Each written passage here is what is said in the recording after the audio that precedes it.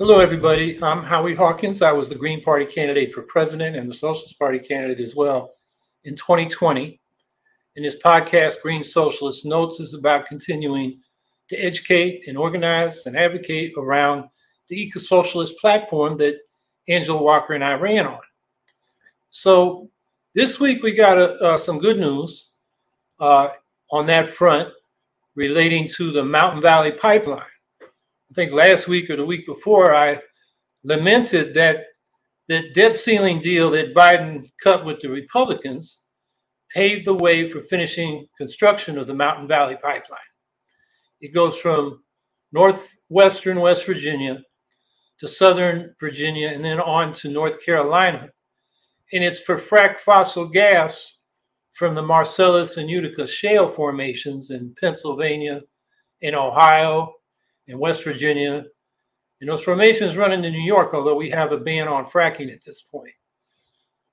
This is the kind of fossil fuel infrastructure project that we campaigned against in 2020. We said no new fossil fuel infrastructure projects. And this project's designed to bring massive amounts of fracked fossil gas to market for decades to come. It's a huge climate bombing of the climate. It's a huge carbon bombing of the climate. So what happened on Monday was the Fourth Circuit Court of Appeals blocked construction, which is kind of remarkable because that debt ceiling law explicitly said all necessary permits for the construction are to be approved, and it stripped the Fourth Circuit Court of Appeals of jurisdiction over the case, which raises a constitutional issue. And the lawsuit said that that's what Congress did, overstepped its powers, violated the separation of powers by saying the Fourth District didn't have jurisdiction. And the Fourth District said, hell yeah, we got jurisdiction. And then they blocked construction of a segment of the pipeline that's going through federally protected, I think it's a national park or monument or forest, on environmental grounds. So it's blocked for now, but of course the fight is not over. The companies building the pipeline are appealing to the U.S. Supreme Court. But I think, after that debt ceiling, people didn't stop fighting, and they won a small victory here, and hopefully it leads to a bigger victory. U.S. Supreme Court is tough, but there's always going back to Congress. I mean, we got to keep fighting, and this shows that we should. The other thing I want to talk about before we get to questions and answers is the nuclear crisis at the Zaporizhzhia nuclear power complex in Ukraine.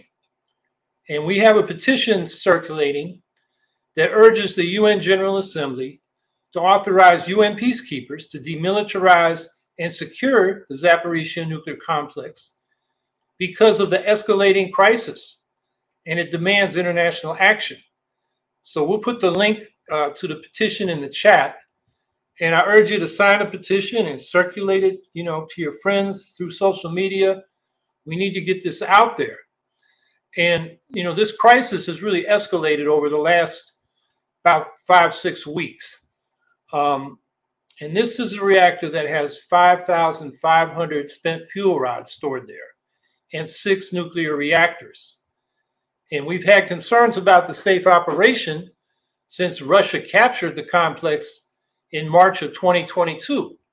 You may have seen the films. They went in there guns blazing. They set one of the buildings on fire at the complex, and then soon began locating troops and heavy military equipment inside the complex, and then soon removed the Ukrainian management and turned the management over to Rosatom, which is Russia's state-owned nuclear energy corporation.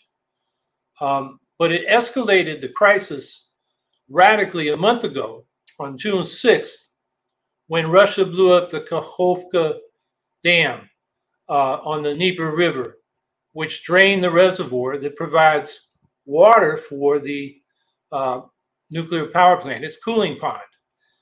And that water is needed to cool the 6 reactors and about 2,000 of those 5,500 fuel rods that are still cooling in storage ponds. And, together with the other 3,500 fuel assemblies that are in dry cask storage, all 5,500 of these spent fuel rods amount to 2,200 tons of nuclear material. And that's not counting the highly radioactive material inside the 6 reactor cores.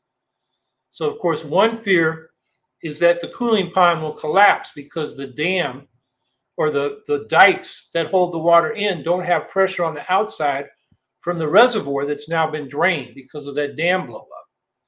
And those dikes could rupture. And the other fear is that the pond is not refilling, so it could run out of water in a matter of weeks. Now, that was June 6th when the dam was blown up. On June 12th, Ukraine's environmental minister said wells in the area, water from a discharge channel from a nearby coal plant, and agricultural irrigation channels could be used to keep water in the cooling pond. Okay, but of course, Ukraine doesn't control those. Russia does. And then on June 20th, a week later, Ukraine intelligence accused the Russians of mining the cooling pond. And then 10 days later, on June 30th, the Ukraine intelligence said that Russia had told its management employees to leave the plant by July 5th. And back in March, they'd already sent the families of these plant employees, including the workers, to Russia. And some of these people are Ukrainian. They've basically been deported forcibly, which is a war crime. And also on June 30th, Ukraine intelligence said that Russia was now totally evacuating the nearby city of Enerodor, which is where the nuclear workers live, and told the personnel remaining, and that was the management, they sent them to Crimea, and told the workers that were remaining, in case anything happens, they were to blame Ukraine. So then on the 5th, which was the deadline for that evacuation, Ukraine intelligence said they saw possible explosives on the roofs of 2 of the reactors, reactors 3 and 4. And satellite photos, you can check the news to see them. They do so show that something has been placed on those roofs. Now, of course, Russia's accusing Ukraine of about to create a nuclear crisis by shelling the nuclear complex. But, you know, they always accuse Ukraine of doing what they're about to do or are doing. Now, the International Atomic Energy Agency has 4 inspectors on the site. And while they say they have not seen any evidence of Russia mining the nuclear complex, they have also not been allowed access to those sites which the Ukraine intelligence says have been mined, the cooling pond and the roofs of those reactors. So whatever the truth about the accusations flying back and forth, the situation is dire. And so what we got is this petition urging the UN General Assembly to vote to authorize peacekeepers to demilitarize and secure the Zaporizhzhia nuclear complex. And this is a way of getting around Russia's veto on the Security Council. The UN General Assembly does have the power to bypass the UN Security Council.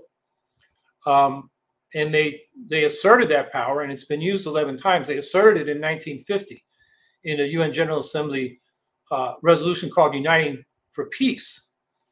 They actually haven't used it to send in peacekeepers since the Suez Crisis in 1956, when the political alignments were very different. That was when Israel, France, and the UK invaded Egypt to try to take back the Suez Canal, which Egypt had nationalized.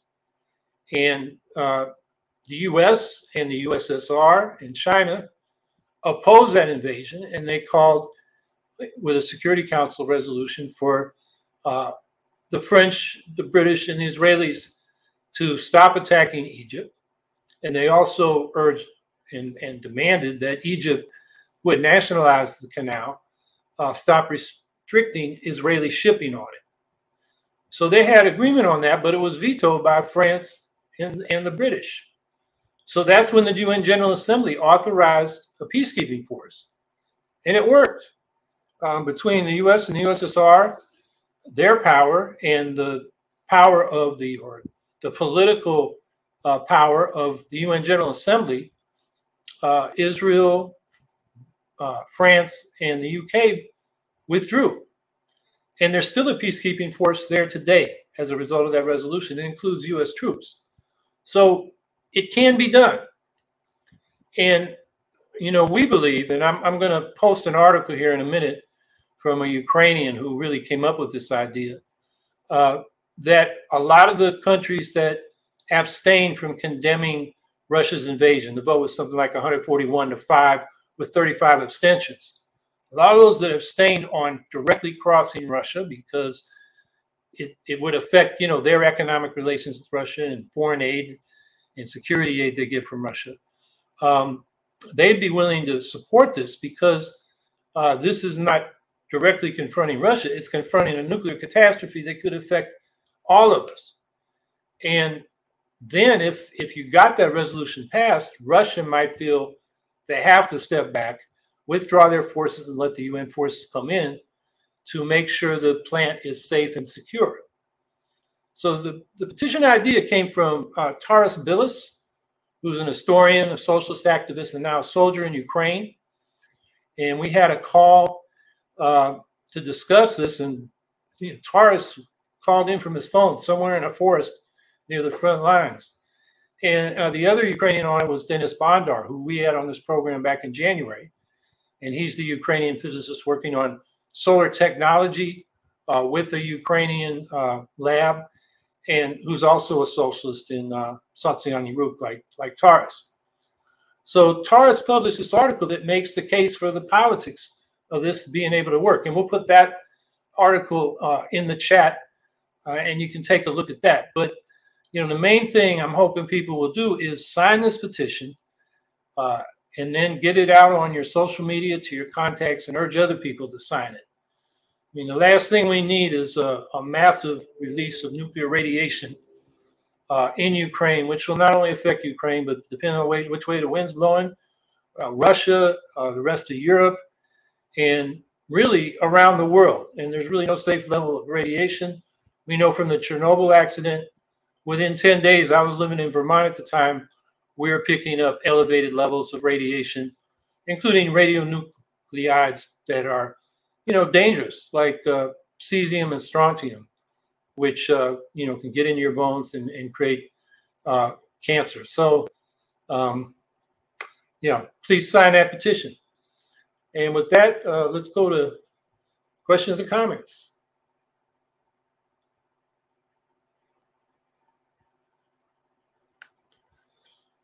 Michael Lavery. Hey, Howie, now is the time for Greens to push the climate crisis, and the feckless Democrats and climate-ignorant Republicans are doing nothing.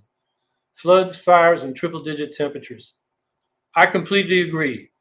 I know we're talking here in New York, there's going to be a big climate march September 17th in New York City. That's one thing. But our candidates need to be, shouting from the rooftops that what the U.S. is doing on climate policy is far from adequate, and what we're doing in our states and cities. We can call for Green New Deals in our cities and states, as well as the big eco-socialist Green New Deal that we called for in my campaign in 2020. So, we should strike while the iron is hot. People are feeling the heat. We've had these,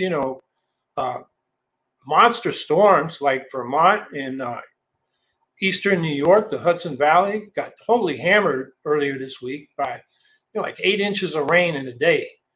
And, it flooded out a lot of people. And so now people, are ready to consider, that we need to take stronger action. So, yeah, Michael, I totally agree. Now the Greens need to be really pushing our climate policies.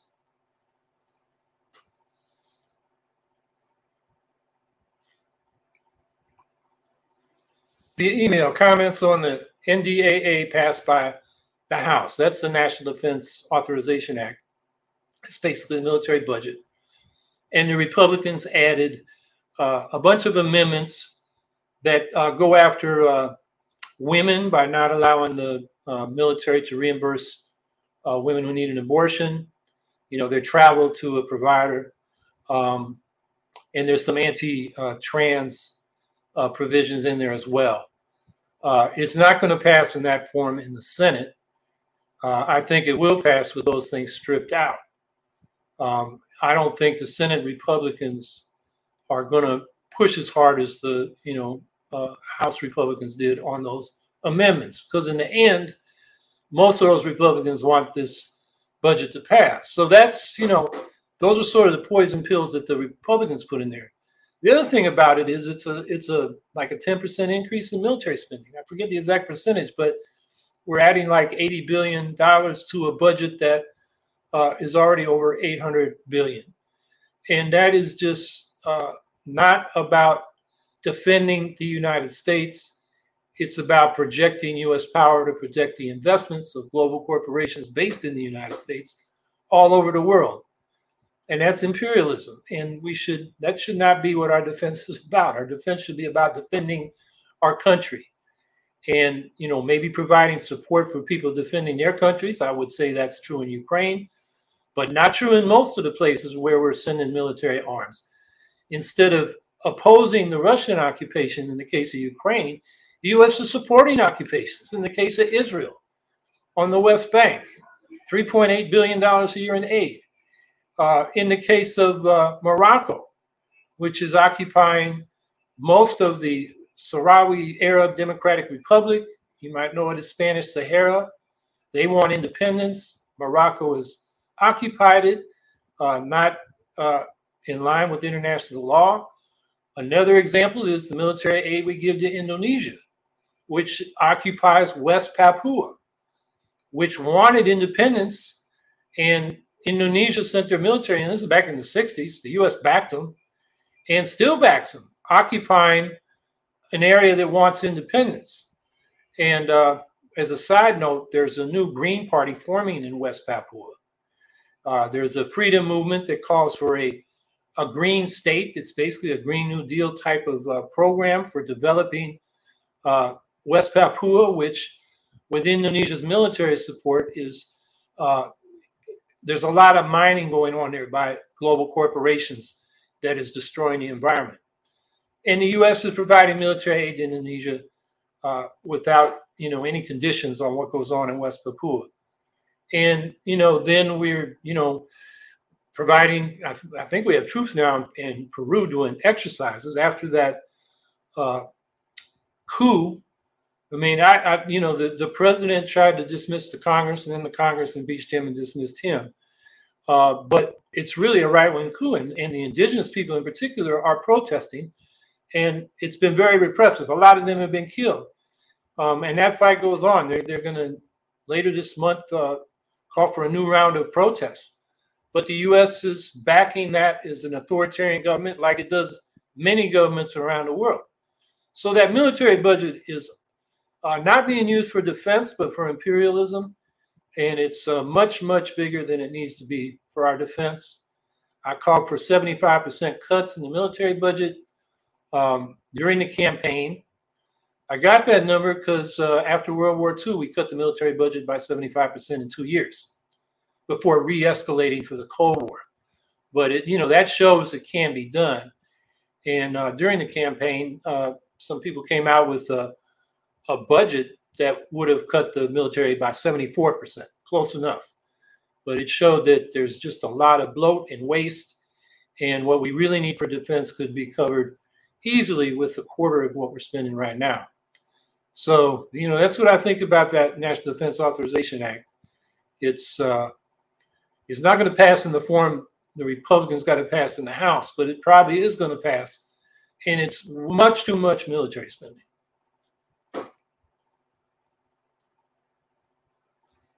Vicky Corden, comments about a convention to amend the Constitution. Several Republicans will fix the Constitution to work for them. I heard a rehearsal convention is in August. Yeah, the right is organizing to get a convention to amend the Constitution in a very right-wing way. We need to change the Constitution in many ways. I think the U.S. Senate is an anti-democratic institution. Lifetime appointments to the Supreme Court are, a recipe for what we got now, which is right-wing control of the Supreme Court that is out of touch with the American people and, common sense. There's a lot of things we could do to better protect our rights. But, the left, the progressive side is not organized. We haven't really been talking about, changing the basic structure of our government. The right has, and they've succeeded by capturing the federal courts and beginning to implement their program. So I think right now we shouldn't be calling for a convention because we're not ready for it, but we should be talking about structural changes to our form of government. And I've emphasized that, I think for the Greens, the lead issue there, and this doesn't necessarily require constitutional changes at either federal or state level, but in some cases does, and that is to move to ranked choice voting for executive offices and proportional representation, probably through proportional ranked choice voting for legislative bodies. That would open up the political system to include the Greens and some other political currents that are now totally excluded. And that would create a government that more reflected better what the people of the United States think. And I think that's the one thing we can push on right now. And then, I've always argued that at the local level, we should be pushing, what grassroots democracy should mean for the Greens is citizen assemblies, like New England town meetings in neighborhoods and towns, where the basic power in the government is held by the people who meet face to face in regular meetings. And from there, what they do in New England is they elect they call them aldermen in most cases, their council, their executive body to implement the decisions of the town meeting, which usually include the budget and some resolutions on policy. And you can expand that power by having councils that represent the assemblies. The people elected should be instantly recallable. They should be subject to imperative mandates, instructions from the assemblies on how to deal with issues that come before the councils. The councils are, representatives for a wider area, citywide, countywide, region-wide, statewide. And that would, bring power back to the local level. We can work on that by, when we campaign for local offices, say we want to amend city, county, town, village charters to incorporate, institutionalize these citizen assemblies in the structure of local government. And that's the way to spread this approach at the grassroots. So, basically what I'm saying is we have to take up the constitutional questions about the structure of government and the rights that it gives to the people and start organizing around those issues. The far right, the conservative establishment right is way ahead of us on this. The Federalist Society, which promotes these right-wing judges, and all these right-wing think tanks have been working on this for decades, and we're behind. So I think it's an issue we have to address, but we're not ready for, a constitutional convention if the states authorized it, because the right is organized and we're not. So we got to start working on those issues. Garrett Wasserman, many industries are going on strike right now. How can Greens best support? How can we encourage unions to join independent politics instead of relying on Democrats? Well, to the first question, right now, people should be getting in touch with their UPS Teamster locals and finding out, what they're doing to get ready for this strike that may come on August 1st. The contract runs out July 31st. The company walked away from negotiations. Most of the questions have been resolved. The union gained a lot of things like introducing air conditioning to trucks, where sometimes these guys are out there in the heat. Some have died. Some got heat stroke. It needs to be addressed. There are other questions relating to work conditions that were resolved. They got rid of the 2 tiers for drivers, where the veterans were getting a much higher wage than the new drivers. Now what remains is under contention is how much are they going to pay, particularly the part-timers who start out at around, I think the last contract, I think it was $10 an hour, but they can't get anybody to work for that. So, most places they start around 15 and they can get up to 20 if they stick around for a while. The union wants that to be more like 25. And then also the full-timers who do have a higher wage deserve a raise. The company's made over $100 billion last year. They can afford it. So that's the sticking point. And at this point, I look every day. I haven't seen them go back to bargain. There's still time. It's getting short because not only do they have to agree on a contract between the bargaining group from the union and the company, then it's got to go to the members of the union to ratify. And that takes some time. And at this point, that may not happen before July 31st when the contract runs out.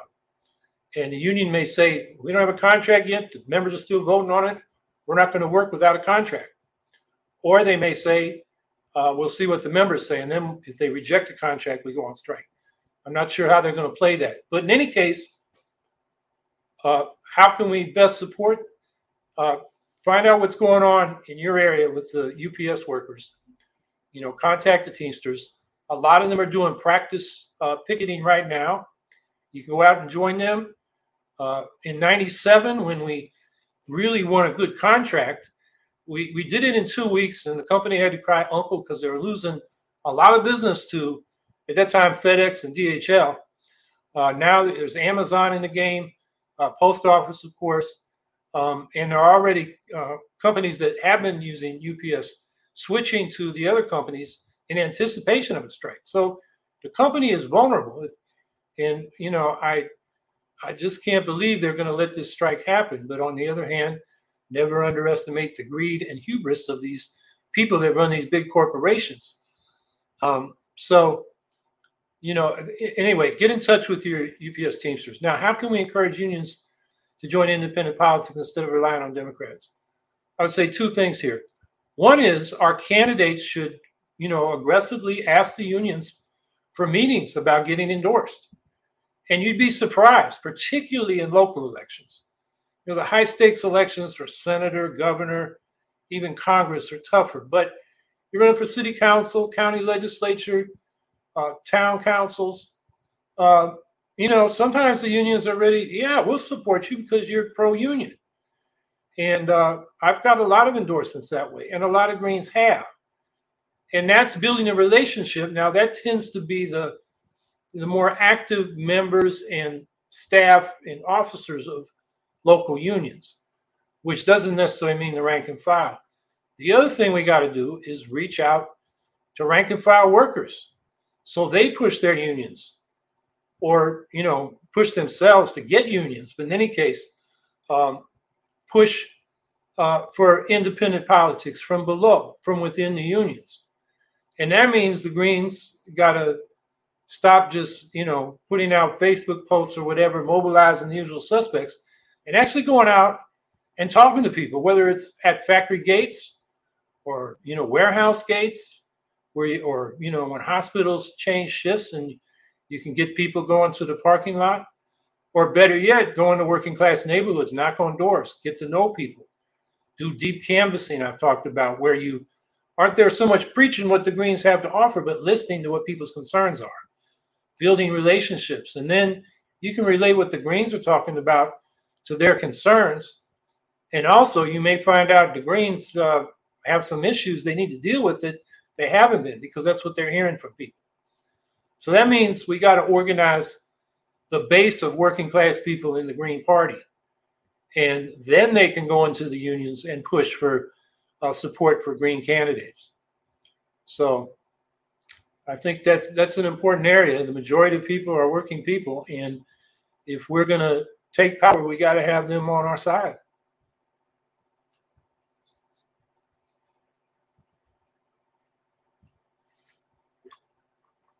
Violet at Content Boutique.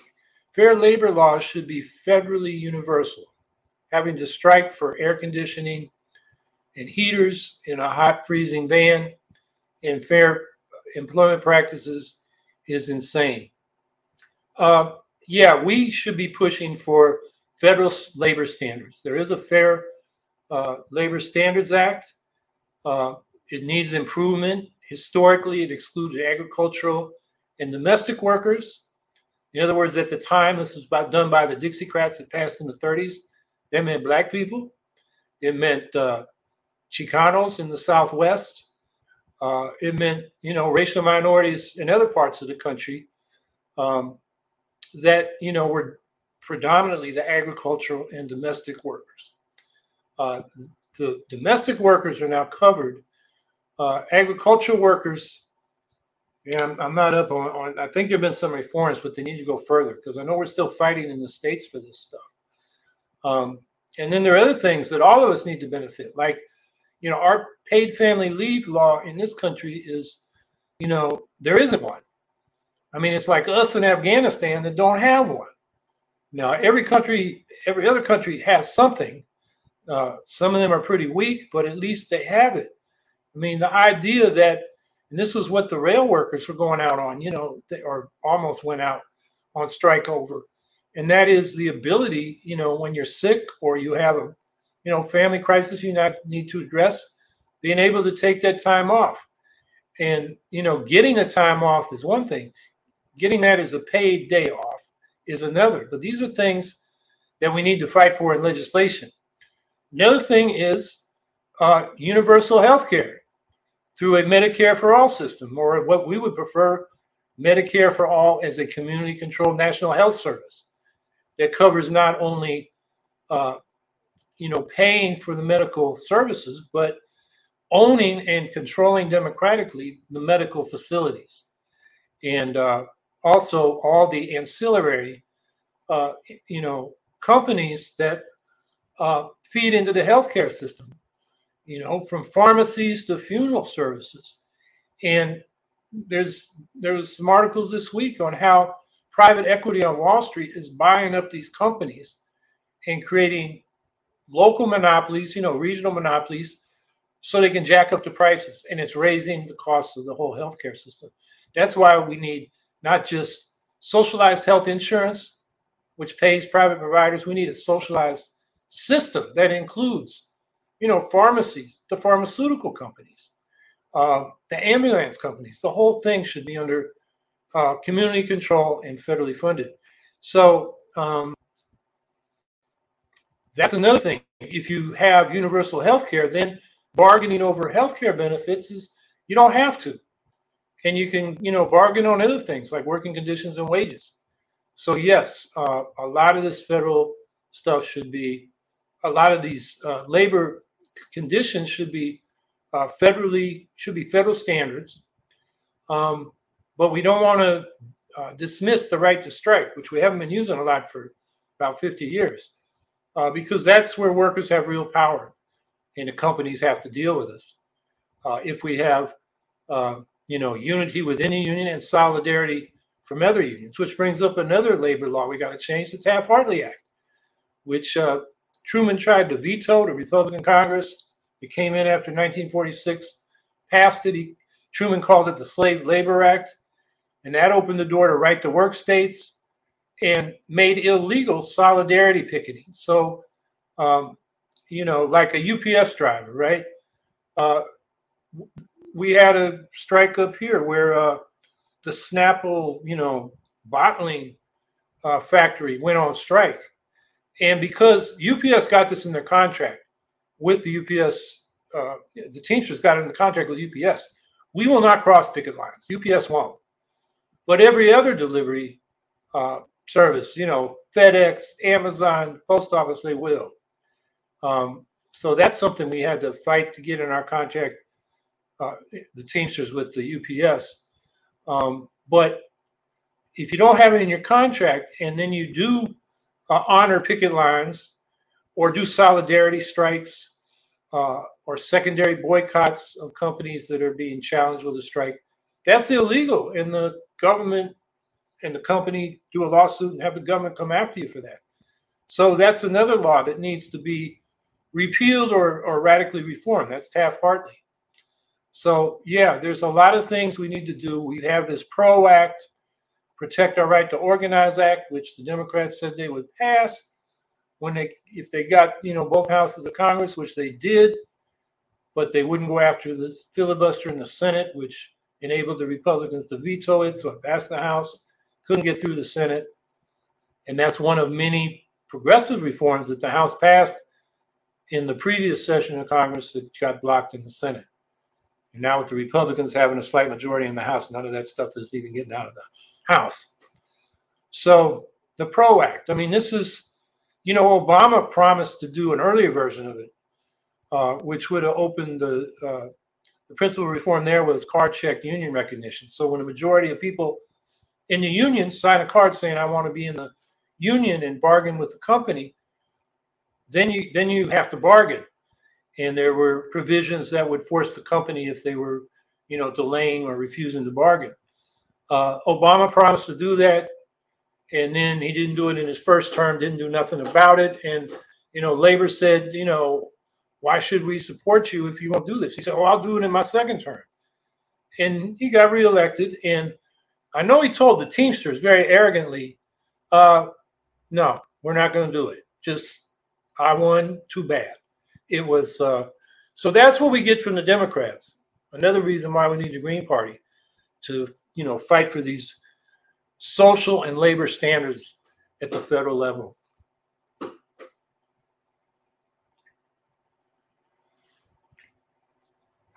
Via email, comments on the WGA SAG strikes shutting down Hollywood. The first time both have been on strike at the same time since Reagan was SAG president.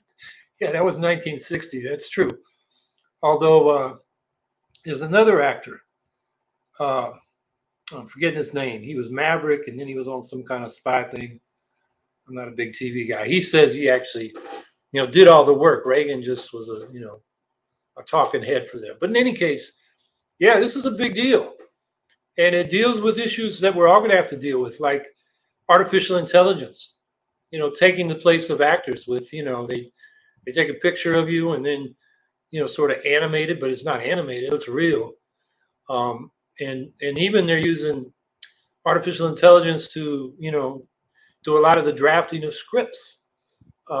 That's a concern. And then, the residuals, that used to work well when everything was on TV and cable. Now it's on streaming, and the actors aren't getting the residuals you think they should deserve. So those are some of the issues.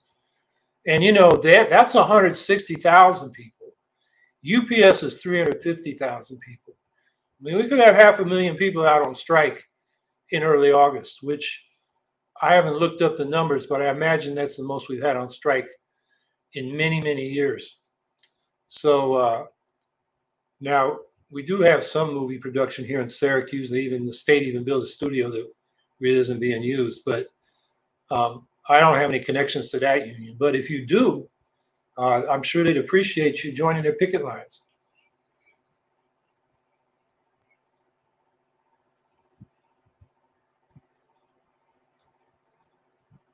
Coast Mike, what do you have to say about Cornel West seeking the nomination for the Green Party? Well, I've talked about this before. I'm glad he's doing it. A lot of people were pushing me to run again because no candidates who were really organizing serious campaigns had stepped up. And I was dreading even trying to pull together a campaign. Most of my campaign team from 2020 is up to their eyeballs with family and job commitments. Two of the key people have passed away. So, I'm relieved Cornel stepped up. And I've talked to him. I'm trying to give him my 2 cents worth on, what he should be doing and issues he should be emphasizing and positions he should be taking. And I hope, he'll continue to at least listen to what I'm suggesting. He has a much, broader reach than I ever did. I'm a retired Teamster warehouse worker. And while I'm known pretty well on the left and in the Green Party, in the general public, I'm not. Cornel is.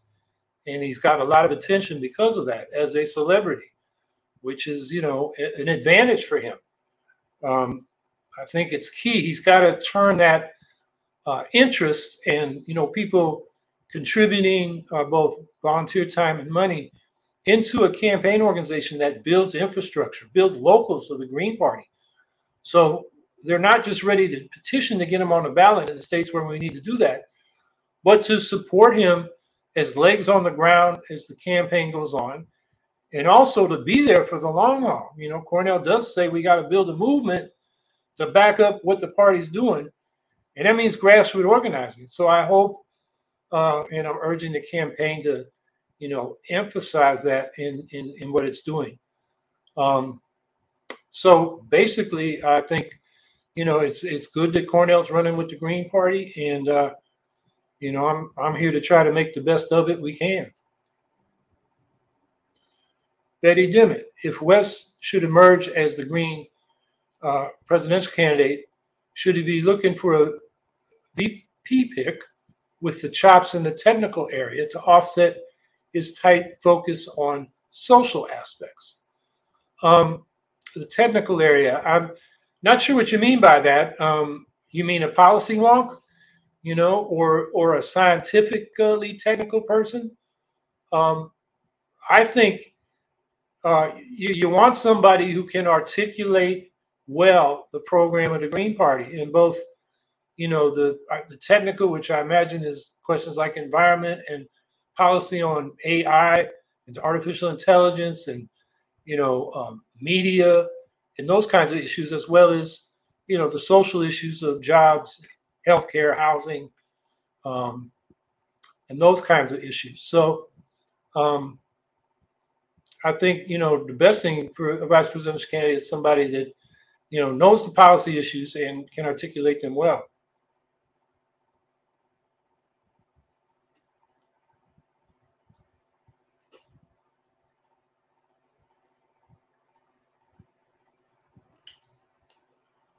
Frankie Lee, what about Dr. West not moving away from Nick Brana, who's just a con man? Shouldn't Cornell disavow him? I get the impression from talking to Cornell that he's moved away. It's not necessary to publicly disavow him.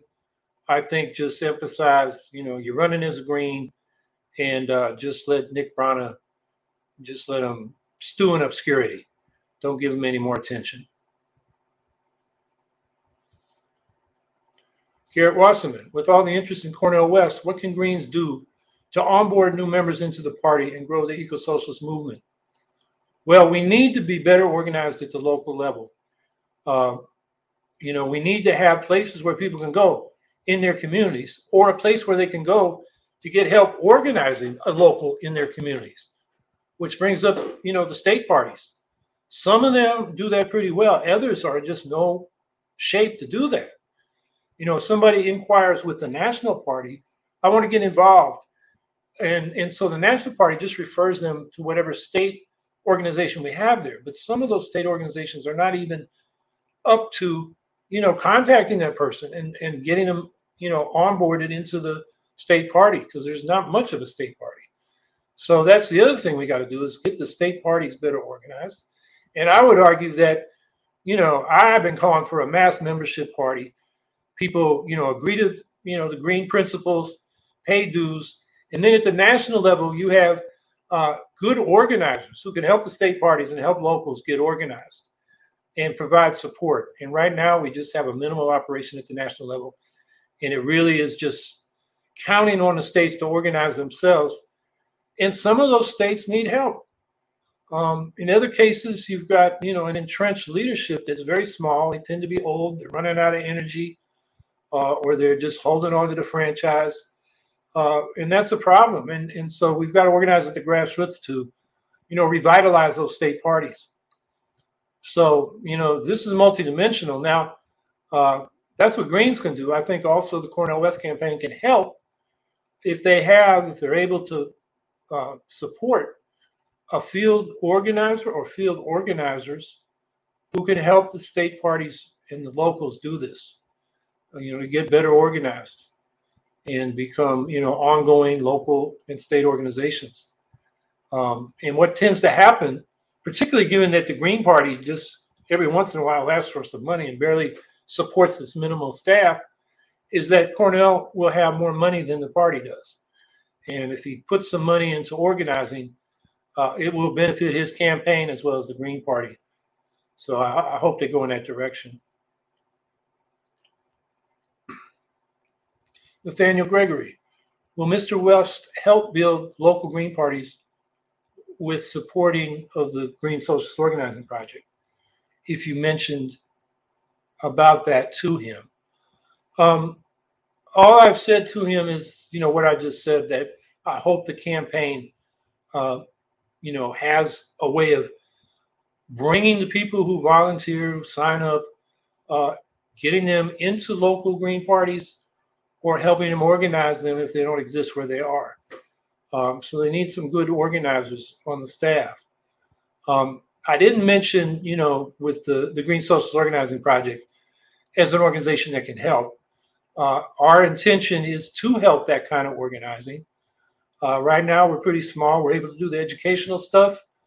We've done some consulting with state parties. We're helping some get organized or better organized, but our capacity is very limited. We're all volunteers, although I'd say at the GSOP level, we probably have as much energy or more than the National Green Party in terms of, staffing and what they do. But we're also limited as well. But I think, everybody in the Green Socialist Organizing Project is willing to do what we can, and hopefully as we grow, we'll be able to do more. So maybe we should put the link to the Green Socialist Organizing Project in the chat at some point, and people can take a look at it, maybe become a member. We have monthly Zoom calls. We talk about what we're doing and what we want to do, and you can get involved if you like what we're doing.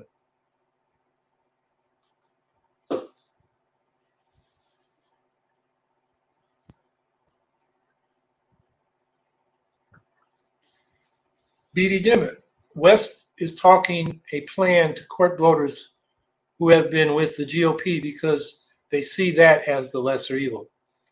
Is that something that should be part of a response to the DNC attacks on spoilers? No, I don't think that's our most effective answer to the spoiler question. I think our most effective answer is we improve elections. We don't spoil them.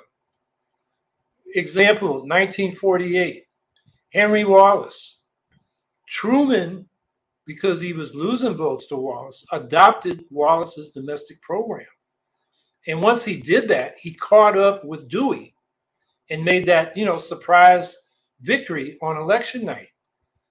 So that's an example of how an independent left party improved an election.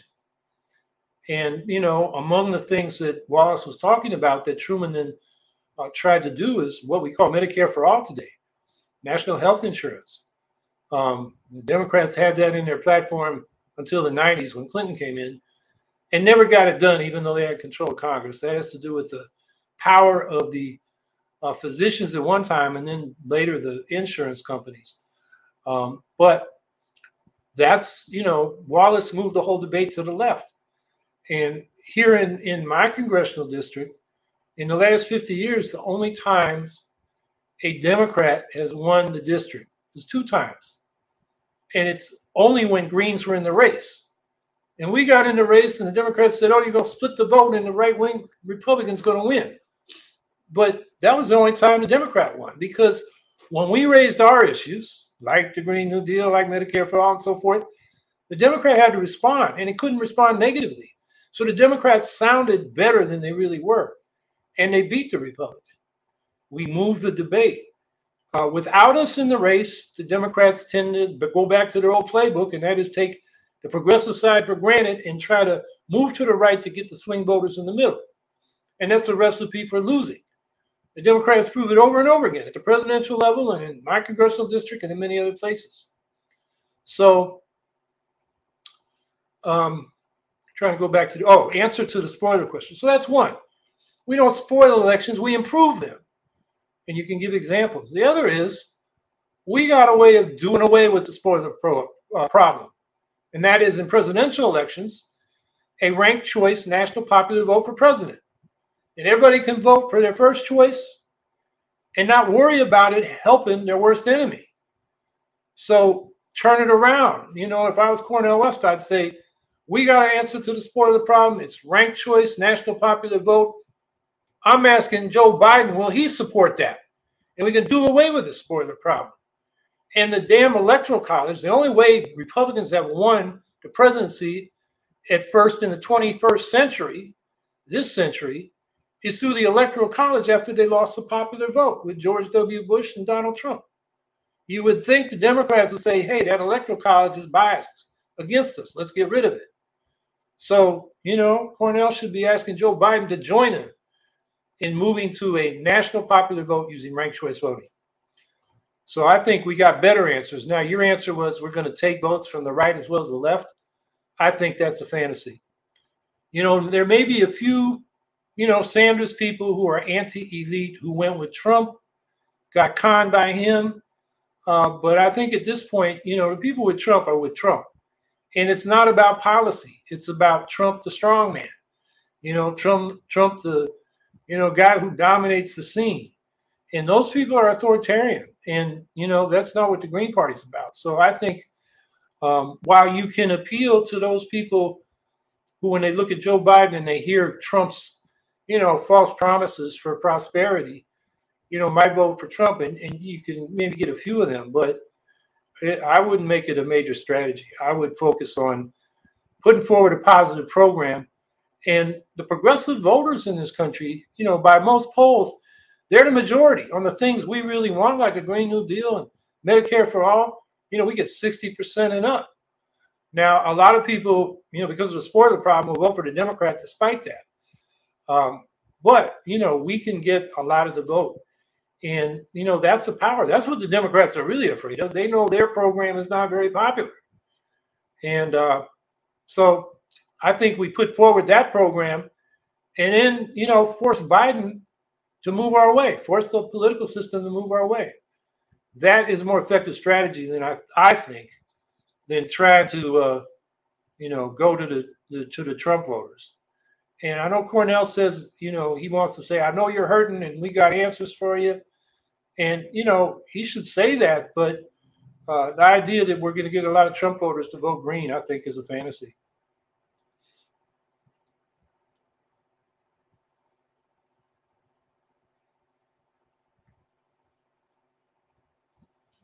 At war with dust. Why don't Greens tout how they help down ballot Dems by motivating disaffected progressives to vote? Haven't heard anyone mention Stein won Maggie Hassan her seat. That was in New Hampshire, which saved Obamacare. The same can be said for Ralph Nader's run in 2000.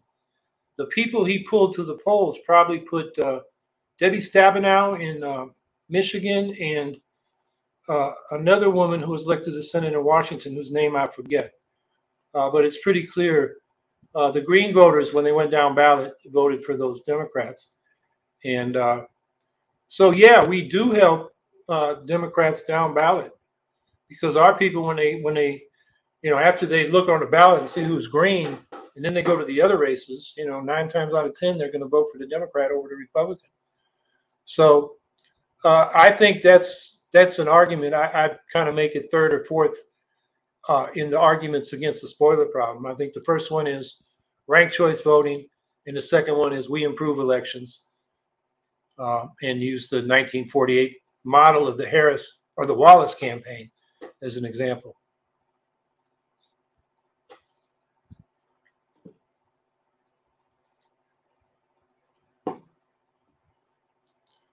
Via email, thoughts on DeSantis' seeming collapse in the GOP primary? Yeah, I think he's trying to win with the culture war. And while that has a base in the, hardcore Christian right, it's not really what's motivating most Republicans. I think what's motivating, that Trump core is racism and authoritarianism.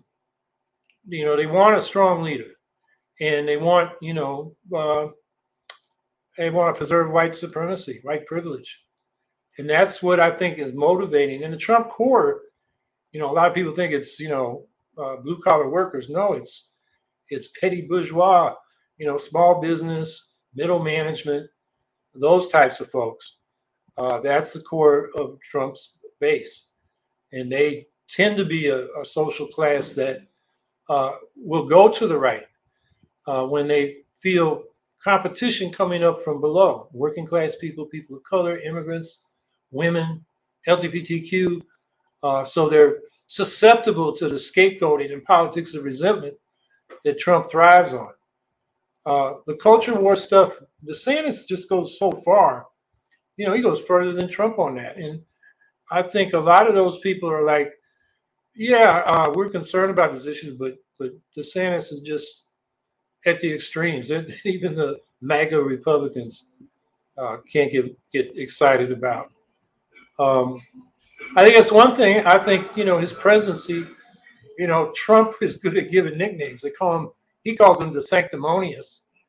And, you know, when I look at DeSantis, he comes across that way to me. So I'm not sure he has I don't think he's connecting with those Republican voters. So anyway, that's my thoughts on DeSantis' problems.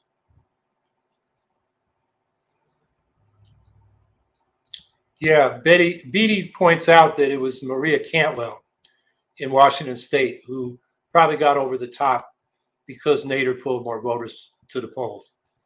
Via email, thoughts on Margaret Taylor Greene being kicked out of the Freedom Caucus. I guess that's about her providing cover for McCarthy, because some in the Freedom Caucus, you know, want to get rid of McCarthy and get one of their own in there. I haven't followed that. I mean, she's just off the wall.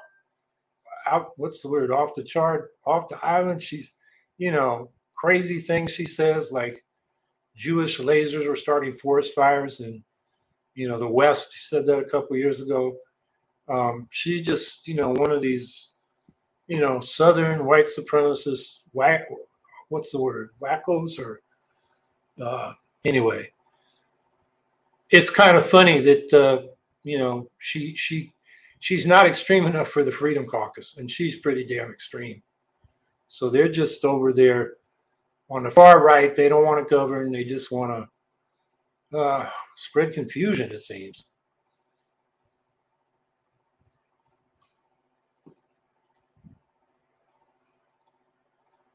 Nathaniel Gregory, what would be the best way for restoring socialism, like we are trying on the eco-socialist side, for Ukraine, for other countries to overthrow capitalism and implement eco-socialism globally? Well, I think one of the things we've got to do is we've got to be international socialists. And when we can come to situations like Ukraine, we don't start looking at what NATO wants and the US wants and what Russia wants. We look at what the Ukrainian people want. They are the victims of this war of aggression. They're fighting for their national liberation. And as socialists, we support, you know, self-determination and national liberation for oppressed nations. And Ukraine is certainly that. If you know its history, you know it's been through centuries of periods where they were enslaved by the Ottoman Empire and then serfed by the Poles and the Russians for centuries. And then even during World War II, I think a couple million of them, the Nazis brought to Germany as slave labor. And then when they were under the Russian Empire and then the Soviet Union, except for a brief period when Lenin was in charge, their language and culture and identity were suppressed. And that's what Putin, you know, has said very openly he wants to do, and the people around him, even in more extreme forms. So, you know, capitalism is a global system. And so to replace what it's doing, you know, about the climate and the environment, we got to replace it globally, which means we got to be in international solidarity. Now, in Ukraine, there is the people on the left, the socialists, the Greens, the feminists, the people in the trade unions, the anarchists, they all are somewhat astonished and grateful that the resistance to Russia's invasion is massively popular. And it's largely self-organized in civil society because the state is weak there. It doesn't support social services well. It's kind of got a libertarian, neoliberal approach. That's Zelensky's party. They're really extreme in that regard. So the people themselves have done it with mutual aid projects, humanitarian aid projects, providing, you know, support for people who are displaced, whose homes have been bombed by the Russians and destroyed, for the soldiers who can't get certain supplies or even comforts from the military itself, so they're providing that kind of support. So it's really a people's war, a massive resistance, both in the civic side and the armed side. And what these people on the left in Ukraine will say is that most people in Ukraine, they want decent social services. They're not for this austerity they're getting from the Zelensky government. They kind of expect that. And now that they've found their own power through self-organization, and particularly the soldiers on the front through fighting for their land, any government after the war is going to have to deal with them. They're going to have power. And so the politics of Ukraine may be changing for the better. We already saw an indication of that in the 2019 election, where the far right, for the first time, got no seats in the parliament. I'm talking about Right Sector and Svoboda and the party, what's it called, National Corps, I think, around the remnants of the original Azov battalion. They formed a coalition, and they got, 2.15% for the parliament. You needed 5% to get your people off your list into the parliament. And then for president, their candidate got, I think, 1.56%. Really marginal. And then when the runoff came, it was Poroshenko, who represented the more Ukrainian nationalist side, and Zelensky, who was a Russian-speaking Jew from eastern Ukraine. And he won with over 70% in the runoff, which indicates that Ukraine is moving away from the, nationalist divide between ultra-Russian and ultra-Ukrainian nationalists toward a more multicultural, cosmopolitan kind of democracy. And so that's what we can hope for. And what we can do as socialists is to support the left in Ukraine. First of all, get the Russians off their back, and second of all, fight for the rights, the labor and social rights and political rights of the people of Ukraine. And, we need that international solidarity. So what I'm saying is, while we militarily support Ukraine in resisting the Ukrainian government and resisting the Russian invasion, politically our support should be for those groups on the left, the trade unions, the feminists, the anarchists, the socialists, and the Greens. And, they are, when you listen to them, they're kind of optimistic as to where this is moving. They will tell you, Ukraine is not a Nazi society. The far right is marginalized. They have an over representation and impact on street politics because they're organized and they fight, and they're a problem. When the left has demonstrations, they'll get attacked by those right-wing groups physically. I mean, they have to defend themselves. But when it comes to voting, they got nothing. And the problem in that last election was there was no, popular party of the people. All those parties were backed by various oligarchs. So what you got in their parliament now are parties that are oligarch-backed and tend to, support these neoliberal economic policies. So that's a big challenge for the left in Ukraine, is getting their own party well enough organized to have a real impact on the next parliamentary elections. The Green Party there did well in the 90s. And, I've talked with, some of the socialists there who said, I asked them, why was that, and what happened since? And they said, well, in the 90s, they were the only party with a positive, serious program for social reform. But as it got into the 2000s, the oligarchic parties, which on the Russian side and the Ukrainian side promoted that nationalism and divided the country, the Greens got pushed to the side in that fight. And then other groups on the left started picking up environmental issues as well. So the Greens didn't stick out so much.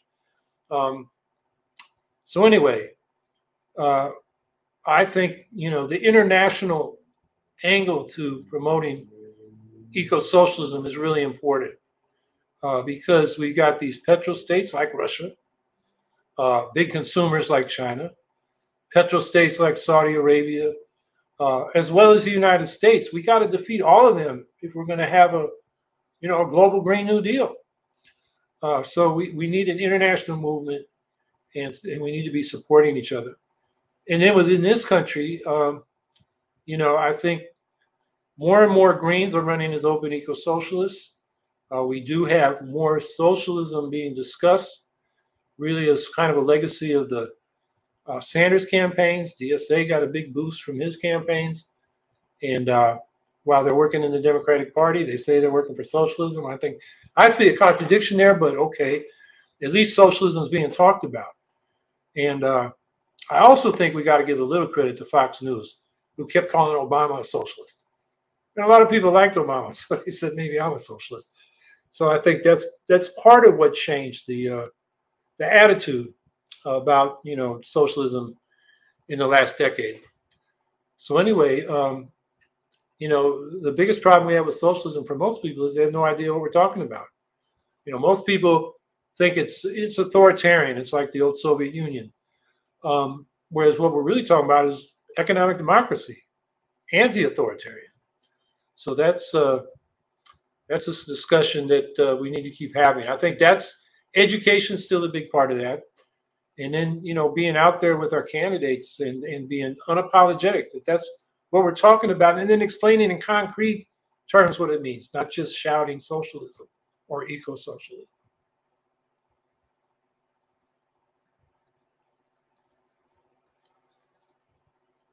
Boy, these hours go fast. So I appreciate everybody being here. I know it's hot in most parts of the country, so be safe out there and take care of yourself. We'll be here next week. I've got a bunch of guests I'm lining up. I don't think I might have one next week. We'll see. Depends on a phone call I'm going to have here pretty soon. But soon we're gonna have people, from Puerto Rico to Ukraine to places around the United States. So we'll get off just the question and answers to me. So hope to see you next week, and thanks for being here today. Have a good week.